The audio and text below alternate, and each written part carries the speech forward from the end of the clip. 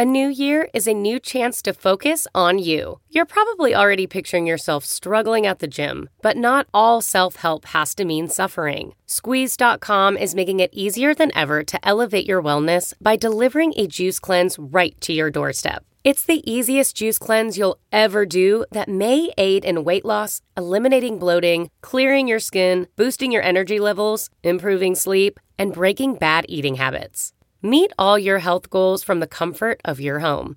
Get free same-day local delivery or fast free delivery nationwide with code WONDERY today at squeezed.com.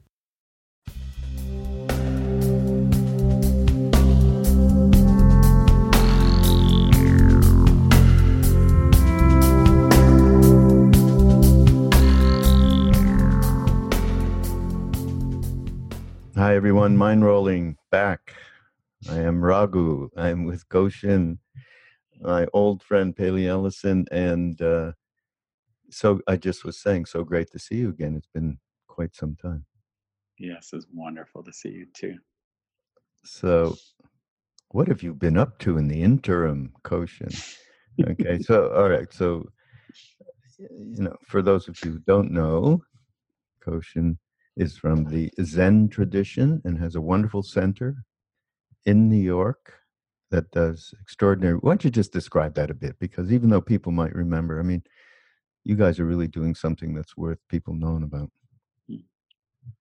Yeah, so my husband and I, we co-founded the New York Zen Center for Contemplative Care, which is a educational nonprofit that is dedicated to transforming how we care for each other. And we do that through Zen practice, through direct care, and we've cared for over 100,000 people in the last 13 years. And we have education programs from foundations in contemplative care to bereavement support.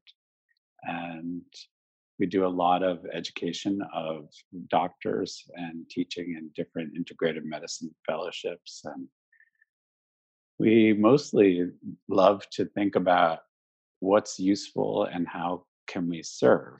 And so that becomes less about our personalities and more about what's useful to people. And it's delightful. And actually, this past year, we've been engaged with a nursing home and providing 80 hours of care on 2 floors, and also providing resilience training that is based on the Four Noble Truths and the Eightfold Path. And so we're educating everyone from the doctors to the janitors all together. And so they're learning together in a learning community for a whole year. It's been amazing. Amazing. That's incredible. Yeah, so for those of you out there, and me might have been amongst them, not currently, but some time ago, thinking, those Zen people, they're in their little dojos hammering away at their minds, okay, and leaving us to fend for ourselves, the little guys. See, this is not true. This is a story. And Koshin and his husband are absolutely exemplary of this. So, and oh, wait, we're talking about Koshin's got a wonderful new book called Wholehearted. Here it is, Wholehearted, and slow down, help out, and wake up. And so there's a lot of great prescriptions in here and great stories. So it's fun to read. I got to tell you though, right away, you know what made me so happy? This is really crazy. Okay. I read in the book, and it's the chapter around anger, right? And you go, yeah, just look at Ray Donovan. I'm thinking, holy shit, Koshin watches Ray Donovan? I'm embarrassed to tell anybody that I've watched. I have actually. It is so effing violent. It's unbelievable, right? And what's the story you told in there? Oh, right. Tell the story. About his wife and his reaction. It's so great. Yeah, so he finds out that his wife has died of cancer, and he goes into the family bar and beats up everybody. He just His entire unleashes, family. and he's arrested. And it's like that. But it's so amazing to me, that scene, because it's so like how all of us do if we don't really look at what's arising, and we become what's arising. And I felt such tenderness towards him. It's just like we just couldn't be with it at all, and just was unleashing, as opposed to the quality of anger that we can be with, which is can be so skillful and can be what brings us to activism or social change, is saying no. But to learn how to work with it is an extraordinary possibility. Mm. So would you say that then watching Ray Donovan in particular might be a really great spiritual practice then, right? Totally. I mean, to me, what isn't, And Yeah, right. What isn't is right. What isn't? And the other story that I tell about Ray Donovan, in terms of like when we talk about, and you, it's actually I did a podcast around a talk Ram Dass gave, and he was speaking of, you really have to work on the psychological shit, because your motivations for practice are usually skewed around ego. You want to get better at something, you want to be happier, you want to get shit, you want to be more especially the mindfulness thing, which is a whole other axe to grind, really. And so yeah, dealing with, and we talk about this, and I talk about this with different people, dealing with that stuff that we kind of put aside, or we go, yeah, we don't have to deal with that. The habitual patterns is one way to deal with them, and meditation certainly is a positive way. But I think getting with the right people is also a positive thing. In other words, some therapy and so on. So all leading to this Ray Donovan, I think the last episode, I don't know if you watched it or not, but after he's like, at one point he tries to commit suicide. He's so screwed up. And they get him a psychiatrist played by Alan Alda, actually. He played it really well. And he refuses his help until at the end of the last episode, after he's killed about 13 people, for whatever reason, there's always a good reason. You see him picking up his cell phone, and he makes a call, and on the screen comes the image of Alan as the therapist. And he says, "Are you ready?" Yeah, I think at this time you might be ready, right? Right. Oh, God. It takes what it takes, Yeah, really. for us to really arrive where we need to go. Hopefully not everybody. It's not advised to go out and express yourself in that manner. Okay. So, what's really great? How the heck did you get His Holiness to write that fantastic thing for you? Okay, I'm just looking at it going, I mean, this isn't a, hey, somebody write something up, His Holiness will sign it. This looks like he actually, he knows who you are and what you're talking about here. Well, he's been very supportive of our work from the beginning. Yeah. It's very lovely. So he said, His Holiness said he's written a manual for personal growth and change based on contemporary interpretation of Buddhist refuge and precepts, making it accessible to everyone, not just those interested in practicing Buddhism. And using anecdotes, quotes, and reflective questioning, he prompts us to become aware of the barriers we have erected around ourselves and suggests ways by which we can dismantle them, right? And ain't that what it's all about? But that's a pretty high praise, and it sets you into the book knowing, okay, His Holiness has put the stamp of approval on this. This is so great, Koshin. There's something maybe you can talk about that I think is really important, and it's at the beginning of the book, and it's around the lone wolf phenomenon. And I think you had a little story of meeting somebody, right? Taking a bus in Colorado or something. Tell that story. It's a great story. Yeah, I was in my late teens and I was on a Greyhound bus. And I remember there was this person across from me who had a smiling bag, a smiling face bag. And I was sitting next to this woman, this wonderful lady, and we were talking. And she said, "Oh, are you a Buddhist?" And I said, "Oh, yeah, I'm Buddhist." And she said, "Oh, so who do you practice with?" And I gave a list. I think at the time it was Sharon Salzberg and Joseph Goldstein and Jack Kornfield and all the great Jewish Buddhist teachers. And she said, "Well, do you practice with one community in particular?" And I said, "Oh no, I'm a lone wolf." And she said, "Oh, well, do you know what the thing is about lone wolves?" I said, "No." She said, "Well, a lone wolf is a sick wolf, and you don't want to go near them because wolves are pack animals." And I remember sitting there, sitting back in my seat and thinking, holy shit, whoa.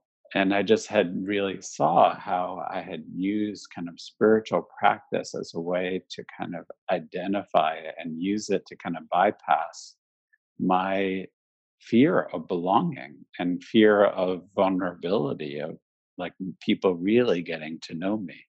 And it was such a huge wake up call for me. And I felt so grateful to her too for taking a risk and really meeting me. Yeah. Yeah, she had real generosity, which you talk about later as well. But the just the reality of what's going on, and you talk about this about with our culture and how uh, it's a weird situation with social media and the way that we isolate ourselves at kind of at the same time.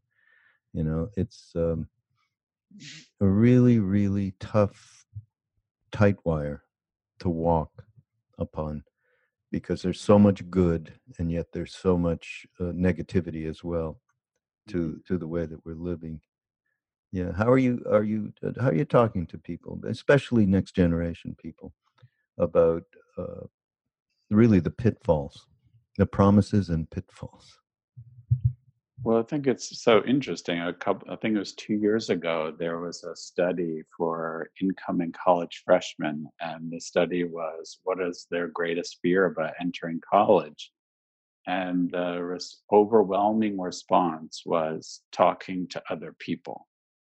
And so the pitfall of any tool is that it takes away from what we actually can do, which is, for example, talk to another person. So I know many young people who think of, well, why would you call someone when you can text them or on Snapchat or different things? And I feel that anything, including meditation, can become a way of avoiding the reality of intimacy. And for me, the key has always been to keep looking at where I'm turning things into poison that could also be turned back into medicine. So, like social media can be an amazing place of connection and organizing and inspiration. And it can also be a place where, there are studies about the amount of social media how much time you're spending on it can lead to depression, anxiety,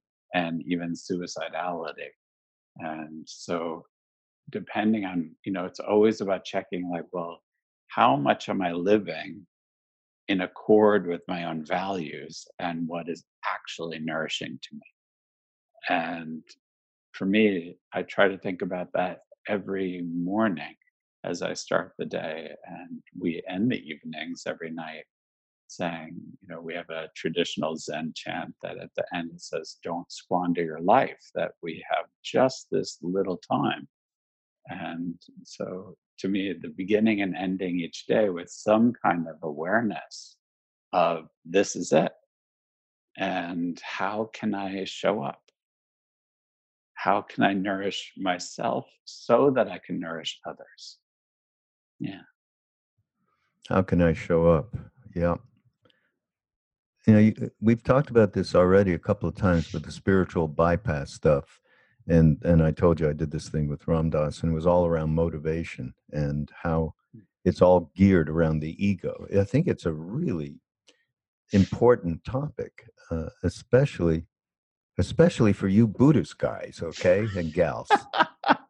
Because you tend to you have this crystalline thing of what's real, which I ascribe to, by the way. And but and this is something I should get into with Roshi Halifax. She would really ream me for bringing this up. You know her, I'm sure. Of course. Yeah, about getting attached to the doing of meditative practice. In this case, we're talking about to get into the really. I mean, we're not looking for power. We're not looking for control. We're not even maybe necessarily looking to get less unhappy. Right? We may be doing it for some of the more right reasons, whatever that might be, but there are super subtle attachments of mind related to states that are become available through these practices, and that's definitely that's why in our yeah, and that through, of course, knowing Ram Dass and all, our thing is that mixture of heart. And we were taken to the teachings, the Buddhist teachings of Vipassana. We were taken to the Tibetan teachings, and many of us have studied with different Tibetan lamas and had some really wonderful opportunities. Mm-hmm. So yeah, but that has its own little catch-all too. Absolutely. People of going through the heart and not using any kind of wisdom practice, that becomes its own spiritual bypass, right? Mm-hmm. Well, I think for me, it has been the great realization of that we're never done. And, I've always loved that story of Ram Dass after he had his stroke, and when he was, laying there on the gurney and like saying, uh-oh. And the humility of that is, to me, such a joy, and to like really understand that we're never done and there's no arrival has been central. And for me, each week when I meet with my teacher, and she she's 91 and a successor of Peter Matheson and an amazing woman, and still calling me out on subtle and not subtle things. It's been so wonderful and to me, it's like the ability to keep ourselves open to where we're getting caught and where I'm getting, a little off center. And to me, the joy is really like noticing that moment by moment, we fall away and we can come back, fall away and come back. And that freshness is always available. Let's talk about zombies. Okay. So we do have a lot of zombies at the movies, streaming everywhere, right? Mm-hmm. Through our devices, and we, as you say, we love a good apocalypse flick. But then don't go anywhere, because they're right here. The zombies are with us. They are us. Ouch. Yeah. Hungry for connection, lost in our narratives, and thinking about the past we've constructed about the past and the future, look to our phones and computers for a morsel of false comfort, or we convince ourselves that someone else's life will bring us contentment or authenticity. I see the zombies everywhere, even in my own mirror. How do we wake up from zombie land? Good question. Yeah, it's amazing because, the zombies come from the West African and Caribbean cultures, and originally the meaning of them were fatherless children. And so it was like orphan children. And so the desire of an orphan child to get life and support from others. And then, of course, it got turned into this kind of bizarre eating other people's brains thing. And it really is like when we don't have that spark of life in ourselves and don't, you know, nourish the conditions that allow that spark to ignite, we do look to other places. And it's amazing, just on my way here to the center today, just seeing people walking down the street like, they are uncontrollable. And they're just like in another world. And there's just something about, my friend Marie talks about, we think that there's going to be these big AI machines and they're going to be marching around the end of the world, but it's that at some point the robots are going to take over. But you look around the streets and in people's homes, or the other night I was at a restaurant and you could see a sea of lights in this beautiful restaurant. And I walked around the restaurant just to see what people are up to, and everyone was on Facebook or Instagram. And this beautiful food is like this very nice restaurant with like farm to table organic food. And people are like this with a phone and just shoveling food in their mouth. And no one's speaking to each other, but everyone is like posting about what they're doing and their food and liking other things. And nobody was actually there. It was so amazing to witness. Unbelievable. Yeah. Of course, and we've all seen that Right. over and over, and more so in every part of our life, and certainly being out in public. Mhm. And and I'm talking, okay, Koshin, not just people, shall we say, who are not potentially as aware as we might be, having done some work over these years. I'm talking about teachers that I know, okay, Mhm. on their phones, and all for righteous reasons of responding to need as well. Mhm. So, Mhm. it's a tricky thing. It really, It's very tricky, and it's not about, to me, shame or blame, but just to like notice, like, do I need to be doing this right now? And yeah, taking a breath yeah, before picking it up. And just there's this become this automatic, just picking up the screen, pick up the screen, pick up the screen, like as if like everything is an emergency. Like I've got to get back to them right now. Or, mm, how do we allow for a little more breath?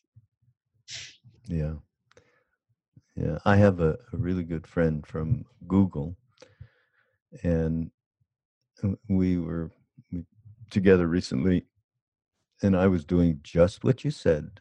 I was picking up the thing, and maybe I got to respond to this now. I don't know. She turned to me and went, "Can you please put that robot down?" I bet she's from Google. Okay, so I take that with, oh yes, I will. you know. Um, Mhm. yeah, also, I love this thing. I mean, and, as I may or may not have said, I've been doing a lot of investigation around us all being able to get real in the most practical ways possible and dissect what are the things that prevent. And as His Holiness said about the book, they are, you're unlocking some of these things, which is really great. And so one of the biggest deals, of course, is this. Krishnadas calls it the movie of me. And so we've been working on, me and a friend of mine, Duncan Truss, have been working on this movie of me stuff and doing a lot of talking. We're going to transcribe, maybe make a book out of it. But, um, the story that we tell ourselves and believe in and so I love this story of yours going into the gym. There's some great stories in this book, by the way. I mean, that's what I like. I like a good story. You can't just come at me pedantically and say anything. Okay. And Koshin does that. Talk about the guy in the gym. You remember the story?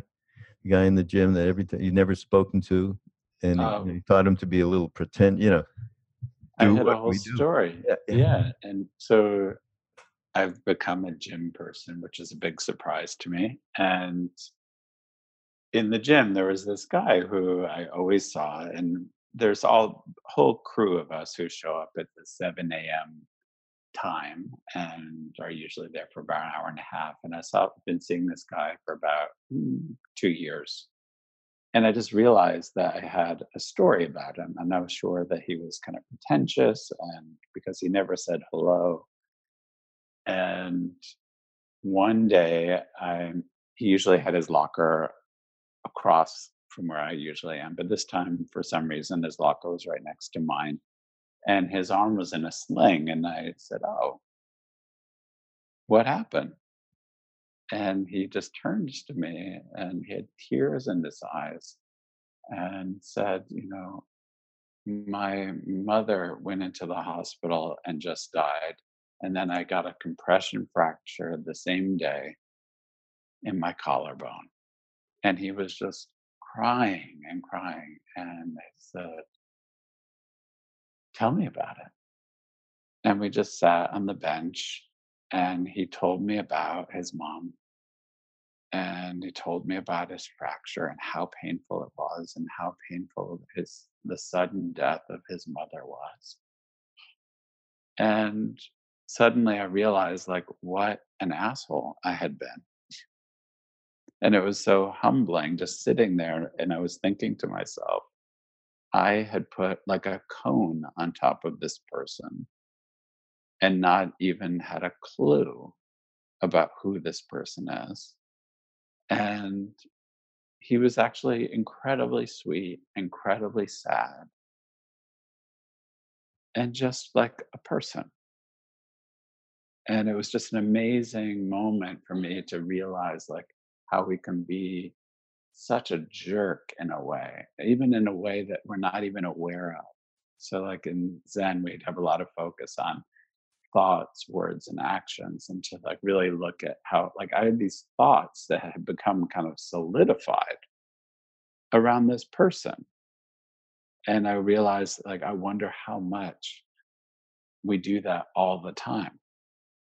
Like people in our neighborhood, people who, we see often at the grocery store, the bank, or all these ordinary places, and we make up stories. And then we think it's kind of true. And like, oh, that person's that, this person's and it's just like us just being kind of a jerk. Yeah, really.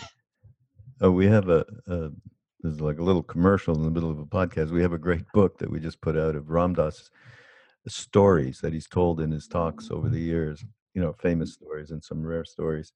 So there's this one, which is exactly this. He goes to a meditation retreat, right? And he's put in a room with another man. And the other man, you're not supposed to talk anyhow, but not only doesn't talk, but never looks him in the eye.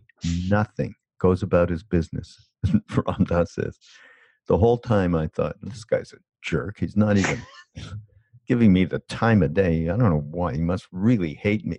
So, and then the retreat ended and they could speak. And guy comes up to Ram Dass. I am so proud that I was able to be in a room with you, Ram Dass. This meant so much to me. And he gushed out all this love and affection. And Ram Dass did what you did. Holy shit. What kind of asshole. You didn't say that quite in the book because you don't talk like that. But still, he's exactly that. Boy. Right. And how we do that all the time. All day long, walking around. Right. If it's not that, it's out of the desire systems, right? Oh, she's something, or he's something, or right, exactly. Or God, what? Oh, they should go in and die. It's a constant dialogue in your head. All right, so I think we have to do two things. One, we have to say, okay, we're human. This is Jack Kornfield, right? It's okay. We're human. Exactly. Don't be attacking yourself. You're just digging that ditch even, larger and deeper.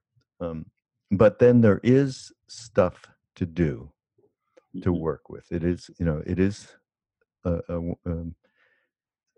taking it on, as we talked about a little bit earlier. Everything is, food for digesting and properly or improperly. And the themes in the book, and you talk about the first one's paying attention. So yeah, let's talk about paying attention, and how important that is to really be able to have a and paying attention, not from thinking mind, because that's going to end you up in the same place, judging everything, including yourself, but maybe from a place that's more open and spacious and less judgmental. And yeah, talk about that, especially in Zen tradition. Yeah, so paying attention, there's a koan collection or like a teaching collection that every teaching begins with attention with like a big exclamation point. And for me, it's about, well, actually, I'm thinking about someone I met yesterday. And this person wanted to do one of our training programs. And she said, well, the only thing is that I'm not that interesting. And I felt such sorrow. And I just leaned forward. I'm like, how could that be possible? And she said, well, I'm just like a regular person. And I said, that just makes me feel a lot of sadness. And she began to cry. And I just felt the sadness in the room. And so for me, it was a moment of paying attention and to what is actually happening. And what was happening is that she was telling a same story about herself that she probably had been saying for many, many years. And then in a moment, she actually said, I've been saying that to myself for about 20 years, that I'm not that interesting. And to me, the only time that something is not interesting is when we're not paying attention. Because if we pay attention, everything kind of pops. Even when we're looking at um, thinking about a person that I know who was in solitary confinement, and they were talking about how the cell became super interesting because they were paying attention, and how the dust motes would kind of gather in one area, and how interesting that was, and how they didn't do such a good job with the painting, and we're noticing like where the people got a little lazy. And just suddenly, like for this person in the cell in solitary confinement, the place became very alive. And they could feel the people who had worked in the room to create this room. And the joy is actually be able to notice that, and that we're in an alive space if we just pay attention. And so that suddenly also the quality in which I am looking at you right now totally matters. And how I'm listening to you, and how I'm noticing that hanging behind you and the blinds behind you, and how I'm feeling sitting here, and how the space between us here. Wow, that matters too. And how do I stay engaged and participate? It's just, to me, it's one of the most extraordinary things that I know. And it's a focus of practice for me to be interested. And when I'm interested, then I'm paying attention. And I remember, I'll tell you just a quick story. It's like the story that I've always loved, where this teacher who thought he was going to get the permission to teach from his teacher, from a Zen teacher, and he was going to see his teacher who he'd been studying with for 30 years. And it was raining. And so the guy came into the temple and put his shoes and his umbrella, took them off and put the umbrella down, and went to meet with his teacher, made bows to his teacher. And his teacher just smiled and looked at him and said, which side of the door did you put your umbrella? And the guy was like, I don't know. He's like, maybe 30 more years of practice. That's great. Love that. So the second, we talked about attention, and you just said you make that really a significant part of your practice. Now, it might be good to give everybody an idea of how to approach cultivating attention through practice. Mhm.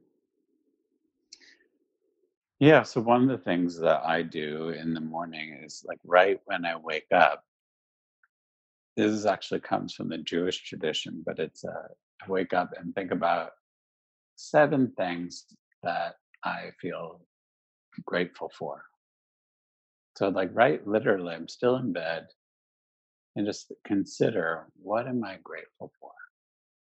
And so there's something of that happens to me when I consider those things. 7 things I have to like really think, all right, what today am I grateful for? And then I start my day. Then I can go and feed the cats and then, you know, make a little coffee and then sit zazen and, say goodbye to Chodo and then head out into the day. And to me, there's that kind of attention that starts for me from gratitude and really thinking about, wow, I am me because of so many things. And I'm so dependent. And actually, one of the other things, so actually, I get right out of bed and I light some incense and offer it to our ancestors. And so I thank them and appreciating them. So I think there's something about gratitude and thanking that makes me allow myself to really consider, wow, like I suddenly then I walk into the living room or I walk into the kitchen and everything kind of pops more. Like, wow, thank you, kitchen. Thank you. And it reminds me often of in December, Chodo, my husband, had a total knee replacement, which is like this major deal.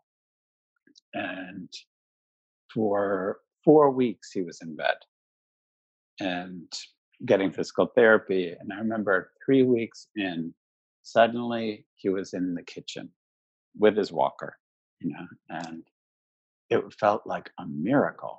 And suddenly I saw him in the kitchen, just standing there as I've seen him many times over the last 18 years. But I burst into tears because I realized like I really saw him in the kitchen. Like there he was. And it made me realize like, wow, there's some ways in which I put some blinders and some film on the lens of life where I'm not really appreciating what's actually happening.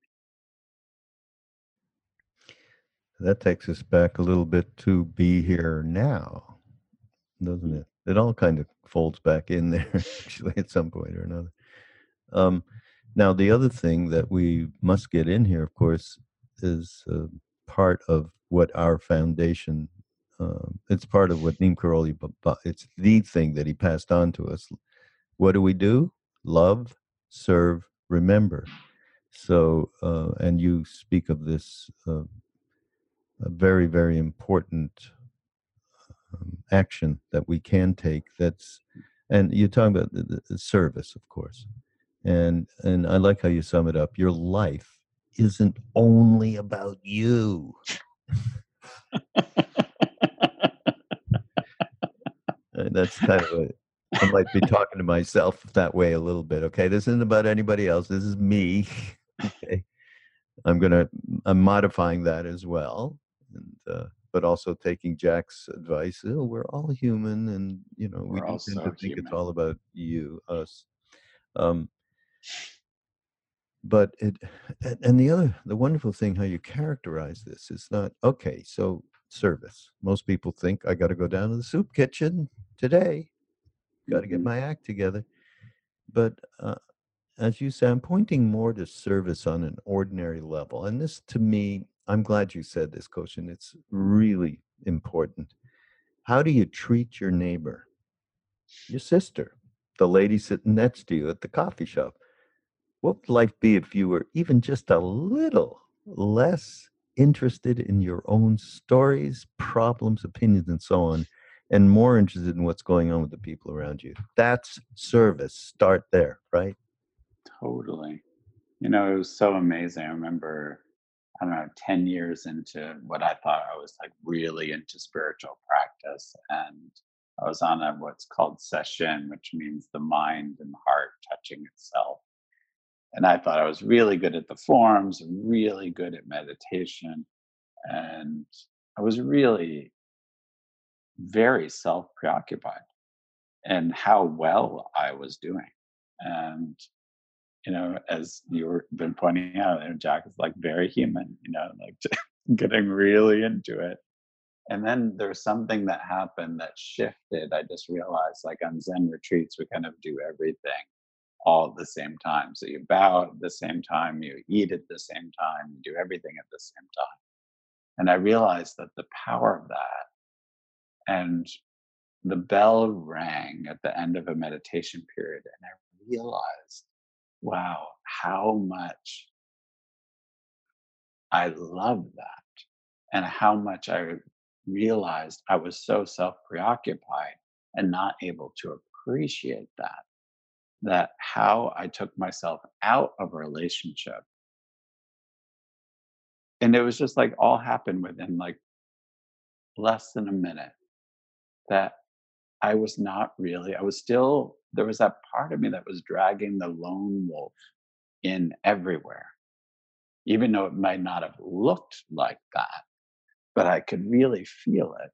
And and it was so extraordinary because then I realized how the bank teller mattered, and how, now I know pretty much the names of all the people who work in all the stores that I frequent and depend on, and the bank teller, and my friend Patty, who she works in the bank, and I know about her kids and what's going on with her, and how much each of those things matter. And I was thinking about even the local coffee place where we know everyone's name, and they're like, "We love you in Chodo," because I said, "Well, why do you love us?" And they said, "Well, you actually know us." And you can just see, I tell a story too in the book, but this, I think it was Carol, and who's, the barista at the local place. And this person came in and was flicking on her phone, and she had done a mobile order, and why wasn't it ready, and it wasn't quite right, and she lost her shit at this barista, while not even talking to her, but like looking at her phone and swiping and scrolling, yelling at this woman for getting it wrong, and then getting it back without looking at her, without saying thank you, and she left.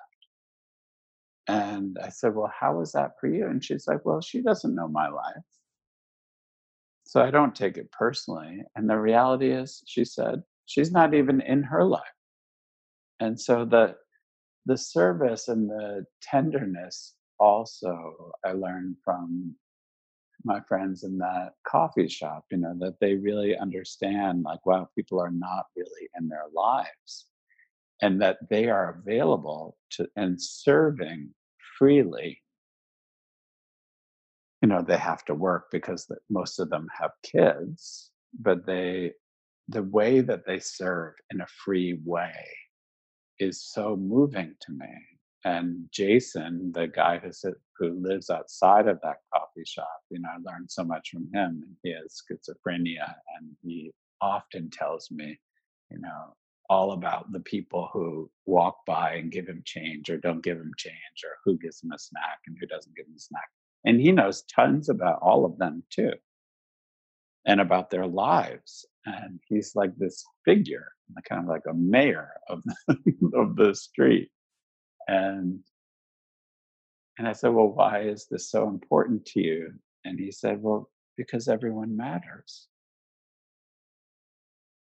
And the service that I mean, it's so moving to me about how he models service to me, and how I always learn from him about what it means to serve. It means just to look someone in the eye. It means to say good morning. Yeah, someone said the greatest offering that you can make another person, the greatest generosity is paying attention to them. Right? And that's what this is all about. And that's the beginning of service. You don't have to go to the soup kitchen, everybody, right away. You can do that, of course, but just start with the person that's next to you. And that's why the attention thing is so very, very powerful. You really see, and with it, and trying not to judge, although we will do that too. But yeah, by the way, these practices take a lifetime, and I've been doing it at least one. At least one to get. Well, I'm trying to just get to that where you do pay attention, and that generosity is naturally flowing. We're not talking about enlightenment. That is enlightenment, actually. I mean, when you really think about it. So there's a great. I know you were really. Your grandmother meant a lot to you, and this is we're getting near the end, but you got to tell this story because it's so wonderful. It's when you were taking care of her in hospice and she was actively dying, and just your relationship with her vis-a-vis you being a Buddhist monk. Tell that story and what happened through her passing. Yeah, well, many things happened with her and with my grandma Mimi, and really learning how to commit to someone in terms of service was one of the greatest teaching. And just to be, no matter what, that was the priority, to be together. And I never had felt so loved by anyone in my life. And yet there was always a tension between us around my Zen practice, actually. And she was, comes from Holocaust survivors. And, as many people in that tradition face, it was just like they had a Jewish identity that was very strong, but they didn't really practice. It was not a spiritual tradition, but an identity and a heritage and a tribe. And so there was always a tension with that. And then about 2 weeks before she died, we were sleeping together in the hospice, and she woke me up and she said, wake up, wake up. And I woke up and she had tears in her eyes. And she said, I'm so sorry. I'm so sorry. I'm so sorry. And I said, what are you sorry for, Grandma? And she said, I didn't know how to love you. And she's like, in fact, in 87 years, I don't think I really even understood what it meant to truly love someone. And to love someone is to love everything about them, including the things you don't understand. And she said, and I could feel this little part of my heart that contracted away from you because of your practice, because of the Zen, she said. And she said, I'm so ashamed about it. And I'm so grateful to release it and to love you completely. Wow. So beautiful. Huh? Wow. That's really wonderful. Yeah. It was one of the greatest teachings I've received. Mm. What is the thing about ancestor? Actually, I'm just started thinking about that because you talked about it before. I've never really gotten the importance. I've heard, I've done, actually I have a friend, John Lockley, who's a South African shaman, and that is one of the core pieces of his tradition. And what is it to you? How is that relevant to us? This just came to me because I actually had just being on Maui, had a healing session with someone who said to me that she felt my father really there for me. I'm going through this transition. It's with plenty of complexities and difficulties. And I'm like, yeah, well, wait a minute. Now I'm considering that he had good karmas. He met Neem Karoli Baba himself, but that he's probably on to his next incarnation. So what are we talking about? It was a very mindy kind of interpretation of, but what's yours? What does it mean to you, the ancestor thing? I feel like incredible gratitude for all the people that I know and don't know that I'm alive because of all of them. And I think I didn't really understand it until understanding lineage through my Zen tradition. And there's this enormous emphasis on tradition and lineage. And, on retreat, we recite all the names from who gave transmission to who for all like 91 generations from the historical Buddha to now. And so there's this great emphasis. And then I remember in my 20s reading the story about this old Zen teacher, wonderful Zen teacher named Yunmen, who at the end of his life traveled by foot hundreds of miles to offer incense at the grave of the sixth Zen ancestor. And he just wanted to do that to thank him for his life of service before he died. And this is somebody who had lived, I think 200 years before him. And so for me, it's like thinking about my great grandpa Ike, who, organized and housed and fed immigrants from Europe. And I think about the traditions that I think are me, and they actually, it turns out from what I hear, I'm quite like my great grandfather. And so there's this amazing non-self, like, well, maybe it's not me, but it's the amalgamation of, 40,000 years, 100,000 years of DNA and heritage and tradition. And to me, it's very humbling and a way of, rooting down and widening out a bit more. So ancestry, I realized it's like, oh, I have no idea really what makes me me. And I'm so grateful for all those people who lived their lives so that I could live mine. It's just another way of gratitude. Right. That's great, Koshin. Thank you. Thank you, Raghu. Oh, God. And there's one thing, how do we change our life in the book? Okay. And we've been talking about this. To me, this sums up the most important essence here that I picked up. And the answer is one, and you say is your favorite instruction from kindergarten, right? Stop, look, and listen to whatever's in front of you. Just, we show up. Right? Great word, show up. For instance, if I'm talking to somebody else, I stop, look, and listen.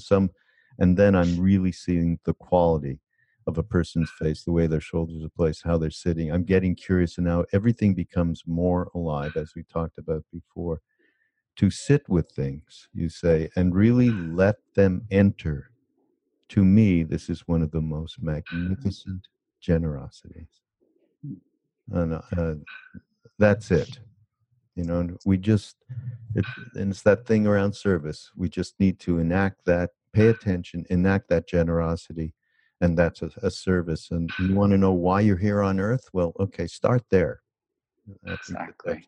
Start there. Wonderful book, Wholehearted, from Koshin.